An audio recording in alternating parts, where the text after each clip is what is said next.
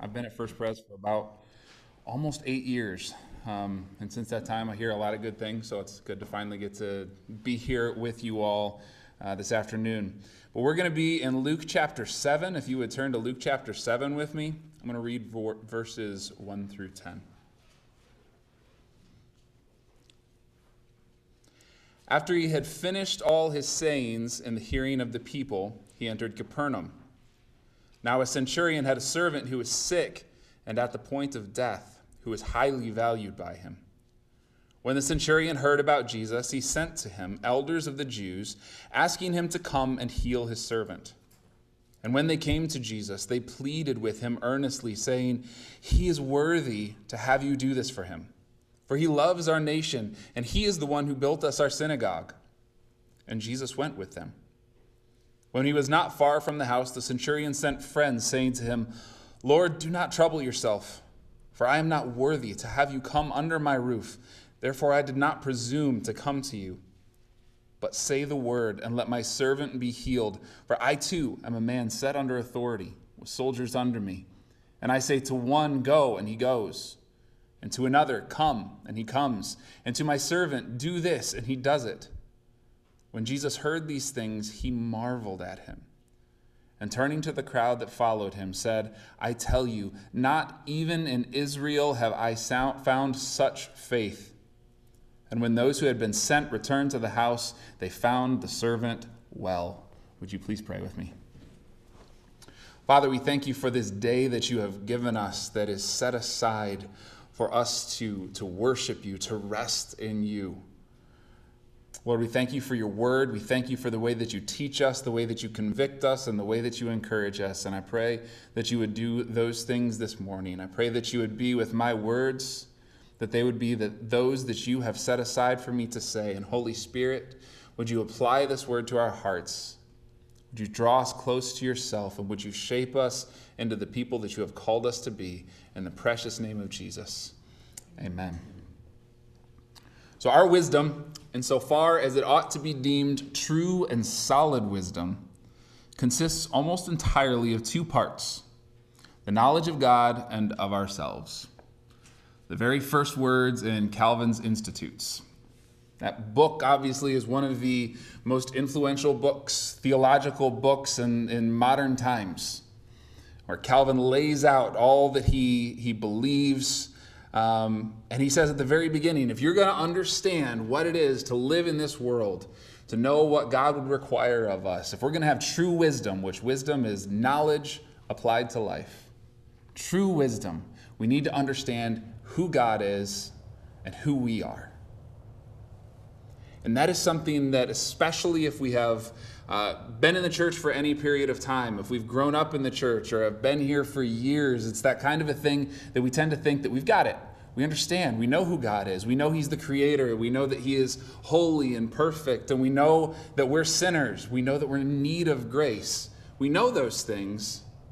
But really knowing it requires that we apply it. That's wisdom.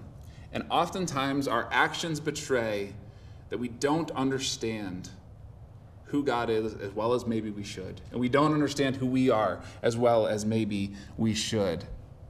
And what we see in this passage is the centurion's actions proved that he actually did have a solid understanding of who God was, of who this Jesus was, and he had an understanding of who he was. And it was the understanding of those things that led him to act rightly. It led him to respond appropriately. So I believe that what we learn from this passage is that when we have a proper understanding of Jesus' authority and a proper understanding of our own unworthiness, that will lead to the only proper response, which is faith. So in this story, we have Jesus who's now amassing all these crowds, and people are following him wherever he would go, wherever he would teach. And as he's going into Capernaum, he has these Jewish elders come up to him and say, "Jesus, there's this centurion who sent us, and he wants you to heal his servant who he loves and is desperately ill. And he deserves it, Jesus. He's not like the other centurions. He's a good guy. Would you please do this?" So Jesus goes with them, presumably to heal him. On the way, another group, this time the centurion's friends, they come up and say, "Jesus, he sent us to you a second time to say he understands who you are. He says, I'm not worthy for you to come under my roof, but I understand the authority you have. So I know that all you need to do is say the word and my servant will be healed. And then Jesus marvels at this man's faith. And his servant is healed. I kind of recap that story because what I want to do is I want to look at the whole thing, keep that whole story in mind, and we're just going to kind of pluck out some of these things that I think that we need to learn from the centurion. This centurion who, in this time when so many people had a misunderstanding of who Jesus was, he gets it right. When people thought Jesus is some teacher that I can follow, a good teacher, but they didn't understand the authority over life and death that he had. That's very applicable to where we are today. Lots of people think that Jesus is a good teacher while still denying the authority that he has as the Son of God. So how does the centurion get it right when so many other people get it wrong? First of all, he understands Jesus' authority. So a little background on centurions. What's a centurion? A centurion is an officer in the Roman army. The Romans, of course, were at that time the most powerful empire on earth. And a centurion, was a commander of about 100 other soldiers. It was the highest rank that a Roman soldier could achieve as a soldier. These men were well respected, they were likely wealthy, they were well thought of, and they had authority. They were used to being obeyed. So that leads us to the question, what's authority? That's another thing that we assume. We assume a lot of these words, that when we say a word, we mean the same thing as the person sitting next to us. So authority is one of those words that we need to look at and make sure that we are understanding what we mean by authority. Authority is the right of control over someone or something. So when you have authority, it means that within whatever sphere, whatever range that you have authority in, you have the right to make decisions, and those decisions must be followed. That means that it doesn't matter, those who are under a person's authority, it doesn't matter if they agree with the decisions, if they like the decisions, it means that they simply have to obey those decisions because they are under that person's authority. We don't like to think of it that way, generally as Americans. When we think of authority, we want to put ourselves under the authority of someone that we like or agree with so that we never have to do anything uncomfortable or something that goes against what we might want to do. But that's not how authority works, not how true authority works. So in verse 8, when the centurion, through his friend, says to Jesus, I too am a man set under authority, he's showing that he understands that Jesus has the authority in the area where he needs the authority. He needs his servant to be healed, wants his servant to be healed, and he understands that Jesus is the one who has the authority to do this.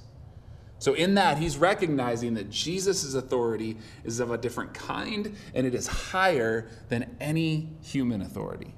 It's higher than his authority. As powerful and influential as a man as he would have been in that day, Jesus' authority was higher even than his. I already said that Americans tend to not like authority. If we don't like a particular president, we'll say, I'm not going to follow this guy, not my president. Or if we don't like a boss, we go get another one. We don't like authority. We want to be under the authority that we like. And unfortunately, that mindset tends to slip into how we even view Jesus. We question authority constantly. So that means when we look at Jesus' authority, we might ask, whether we don't do it consciously or actively, subconsciously, we can think, does Jesus really have the right to forgive? Does he really have the right, the authority to heal, to instruct, or to judge? But this centurion understood authority in a way that we often don't. He understood that in that position, true authority has to be obeyed. Those soldiers that were under him had to do the things that he said. But in that, he also understood the limits of his own authority. He understood that, yes, he could command those centurions, he could command his servants, and they would do all the things that he would do, but he had no authority to save his dying servant. He couldn't do it. He was helpless. But Jesus Jesus, as he had been proving through his ministry, had authority over life and death, over heaven and earth. In the Hebrew scriptures, when they would say things like life and death or heaven and earth, those opposites, it was meant to convey the idea of those things and everything in between. The idea that this means everything. So when it says that Jesus has authority over life and death, it means he has authority over life, death, and everything in between. He is Lord of all. So the centurion, somebody who's used to authority, recognizes authority in Jesus, and he goes to him, recognizing that he needs this kind of authority.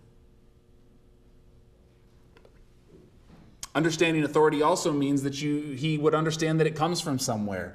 Authority is not just something that you can pick up and have just because you want it. Authority is given.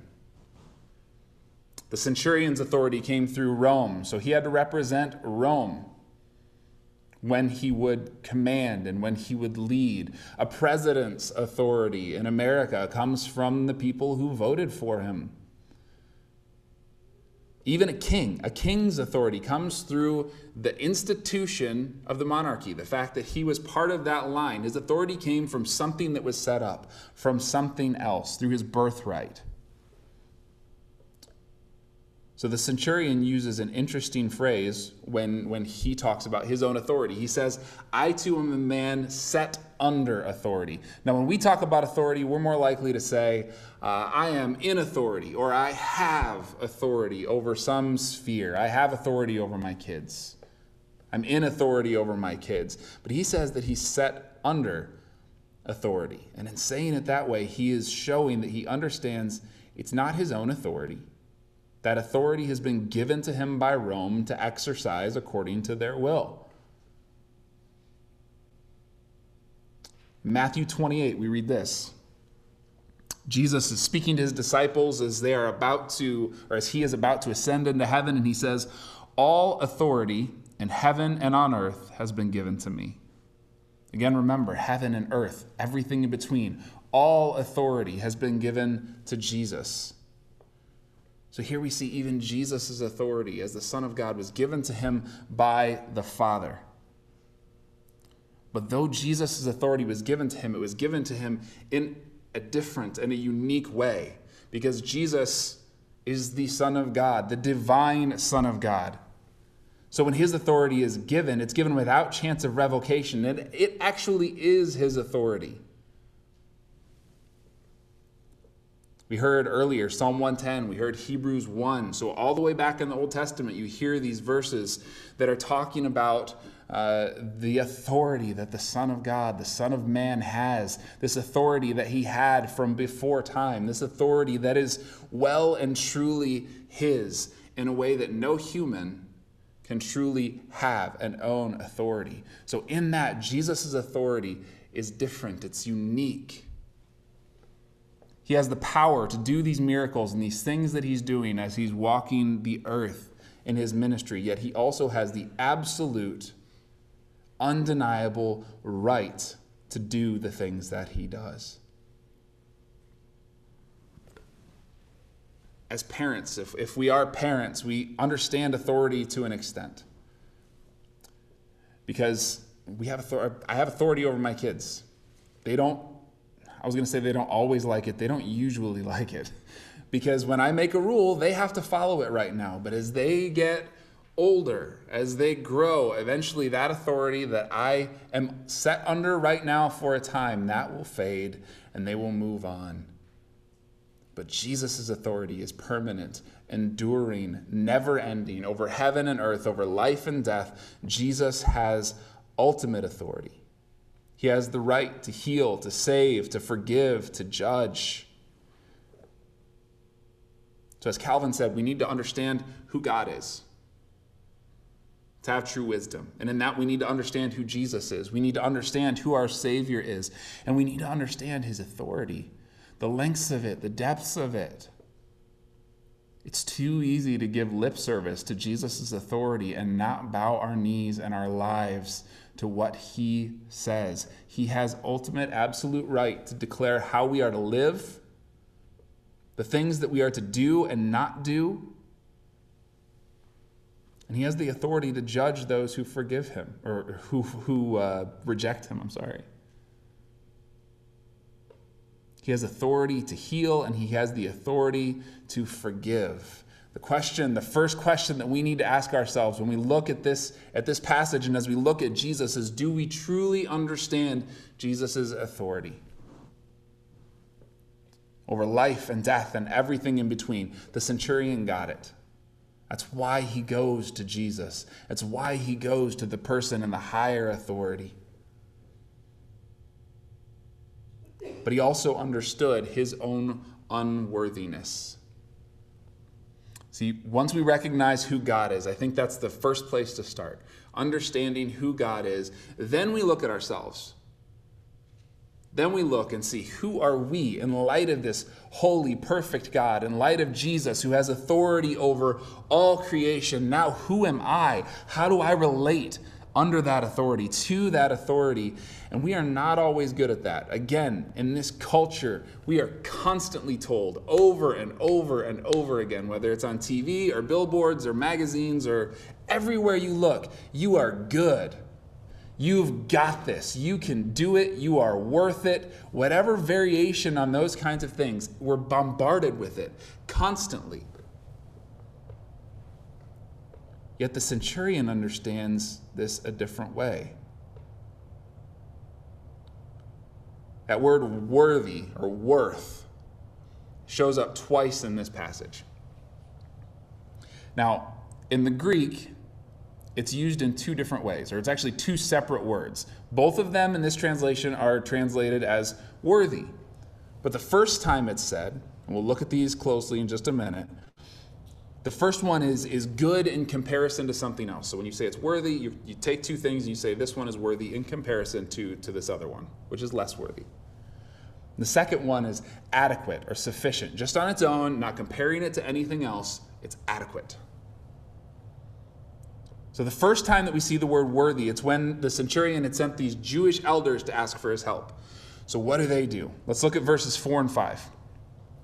It says, "And when they came to Jesus, they pleaded with him earnestly, saying, 'He is worthy,'" there's our word, "'to have you do this for him. For he loves our nation, and he is the one who built us our synagogue.'" So the elders are arguing to Jesus, this man is worthy for you to heal his servant. And why is he worthy? Because he did some good stuff for us. Because compared to all the other centurions who don't care at all about us, he likes us. He's a good guy. He even helped us build our synagogue. He helped us build our church. He's worthy, Jesus. He had loved Israel when others had despised it. So that led these Jewish leaders, these elders, to try and convince Jesus to heal his servant based on this man's merit, based on the fact that they thought that he deserved it. And they should have known better. These who had grown up with the scriptures and had experienced the sacrifices and things that had to be done that were all meant to show the depth of human depravity and need, are still looking to this man's merit and saying that somehow he's done enough to be deserving of Jesus' mercy. But the centurion, this Roman, this outsider, understands somehow better than what the elders did. So he sends this second group. Now his friends come to Jesus. We don't know why.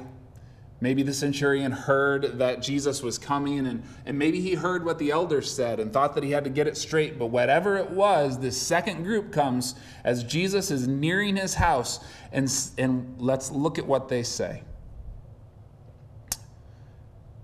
Beginning in verse 6. The second half of verse 6. They say, "Lord, do not trouble yourself, for I am not worthy to have you come under my roof." I am not worthy. There's that second word, worthy. That's a different worthy. It's not talking about in comparison to somebody else, comparison to the other centurions, the other Romans. It's talking objectively, in himself, compared only to himself, I am not worthy.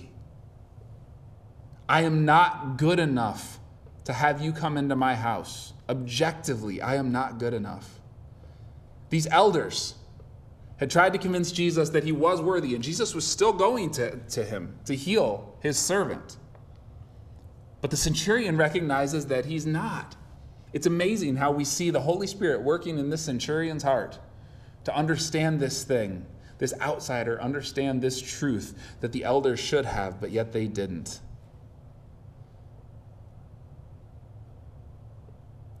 There's an element of comparison that can be helpful when we think about this. I don't know if anybody has ever tried to lose weight or get in better shape.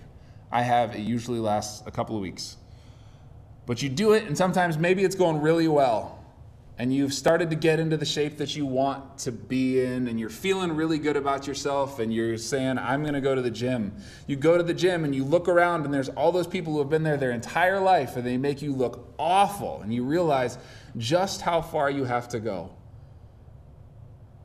That comparison helps us to realize that the one that we're really compared to, the only one that we can be truly compared to when we talk about worthiness before God is Jesus, because the standard of what makes someone worthy is absolute perfection. We can compare ourselves to other people and see how far short we fall. But when we compare ourselves to the Holy One, to Jesus himself, perfection, we realize just how desperately unworthy we are. The attitude that we're okay or a little bit better than somebody else. I don't sin quite as bad as the person next to me. I'm a little bit more faithful than my brother or sister. It sneaks in subtly, and we need to be constantly on guard for that, because the only one that we are compared to is Jesus Christ himself, the perfect and holy one. And in this case, no matter how subjectively worthy we are objectively unworthy, every single one of us on our own. But praise God that that's not where this stops. Sometimes it feels like when we look at things like this, it's just getting beat up and hammered and told how bad we are, and that's not my intent today. But it is important that we recognize this. If we're going to understand who God is, and we're going to understand who we are, we need to see how bad we are. We need to spend a little bit of time there. That's why we confess our sin. That's why we take a good, honest look at that, because we see how desperately unworthy we are. And the more that we recognize that, the better and the sweeter the grace of God is, because we realize how much we don't deserve it. We need to understand who Jesus is. We need to understand his power and authority over everything. We need to understand who we are, our unworthiness, our desperate need of help. And then, the more that we grasp those truths, then we will be able to appropriately respond in faith, like we see the centurion do here. See, he was a rich man, wealthy man, powerful man. I'm sure he tried all of the things that he could have done, the medicine, the doctors, whatever he could do to heal his servant. And then he could have said, there's nothing else I can do, and just leave it alone. He could have dropped it. He could have put up the want ad for the next servant and moved on with his life. But he recognized this authority, this person that he had heard of who was walking around healing the sick, forgiving the sinners, and he chose the right option because he understood who Jesus was. And his response was to ask for help. He didn't just stop and say, well, if Jesus happens to come through here, then maybe I'll throw my hand up or something. No, he sends two groups of people to go talk to Jesus and ask him to come heal his servant. And he didn't just say it if you want to, or maybe, and kind of sheepishly, but he's boldly asking Jesus for the healing of this man that he loved. And he asked because he understood that Jesus was the one who could answer. The doctors couldn't do it. Nobody else could do it. He couldn't do it. No matter how powerful and influential he was, he needed Jesus. So he asks. Now, as good Presbyterians, we believe in the sovereignty of God. We believe that God is absolutely in control of everything. He does as he pleases. He does as he will. But if that keeps us from asking God for the things that we need and the things that we want, it shows that we don't understand his compassion and his love for his people. We could go through the scriptures and pull out every verse, every passage that tells us to come to the Father and ask for the things that we need, to give our requests to him. There are so many. We could spend hours digging through and finding those. The centurion asked where we often don't. We just forget, or we do something else. We try and do all the things that we could do instead of going to the one who actually has authority to heal, to save, to sanctify us. Everything that we could need. In James 4:2, he says, "You do not have because you do not ask." It's not about getting all the stuff that we want. It's about going to the one who loves us, who gave himself for us with our needs and with our requests. Oh, that would be the first place that we would go. We need to ask like the centurion did, and then we need to trust like the centurion did. He sends his servants, and then when he explains that he understands the authority and that he only needs Jesus to say the words, then it says that Jesus marveled. There are only 2 places in Scripture where it says that Jesus marveled. The one is here.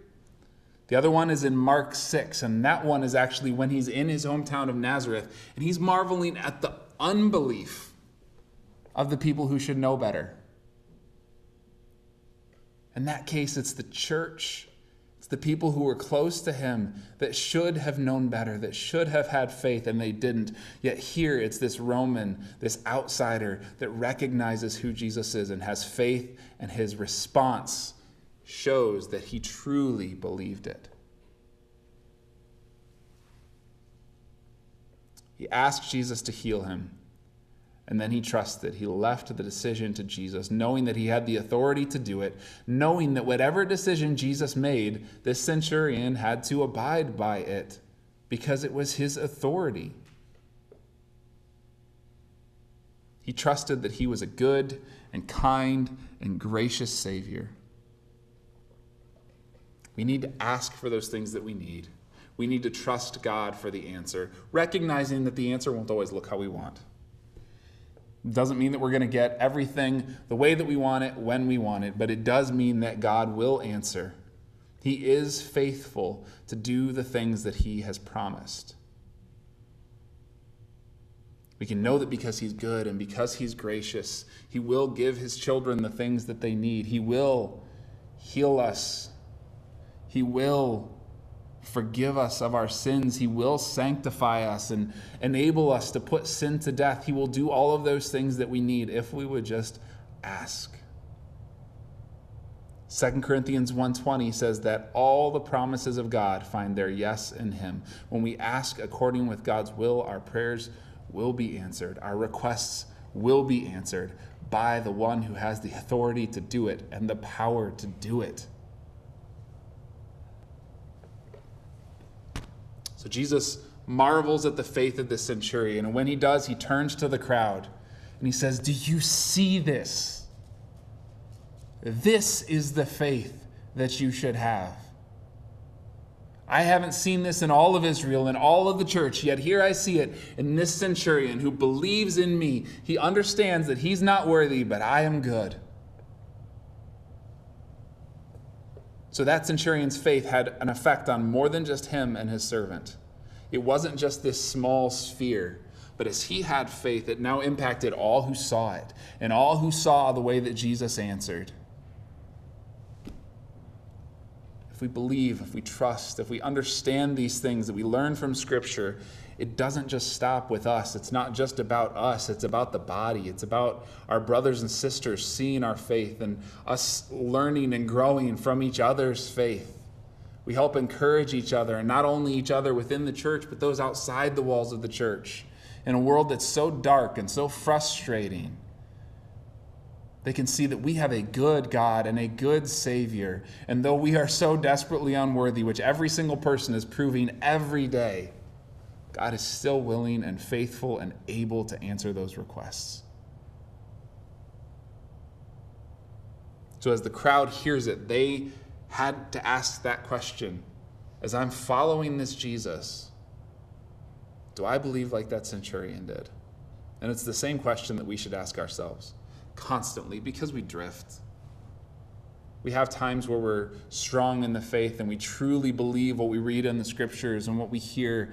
But then we have times where we're distracted by the world and by life and by all these other messages that are being pumped into us day by day. We have to ask ourselves regularly, do I truly understand Jesus' authority? His power to heal, to save, to forgive, to sanctify. Do I truly understand that he owes me nothing? Yet he gives graciously because he loves me. Do we really understand? Do we really believe that he is willing and able to answer those requests as we ask in alignment with his will? Those are the questions that we need to ask regularly and pray. I pray that our response will betray that we really do understand who God is, that we really do understand who our Savior is and who we are. We need his help for that desperately. So let's pray together. Lord, we need you every single day, every moment. We need you to remind us who you are. We need to be reminded who we are, not so that we would be beat up, but so that we would remember our constant need of you. Would you do that for us today? Would you encourage us? Please remind us of your goodness and your grace. Let our response be that of faith, like this centurion, like this person who seemed so far from you, yet he understood who you were and responded appropriately. Help us to respond appropriately in every day of our lives. In Jesus' name, amen.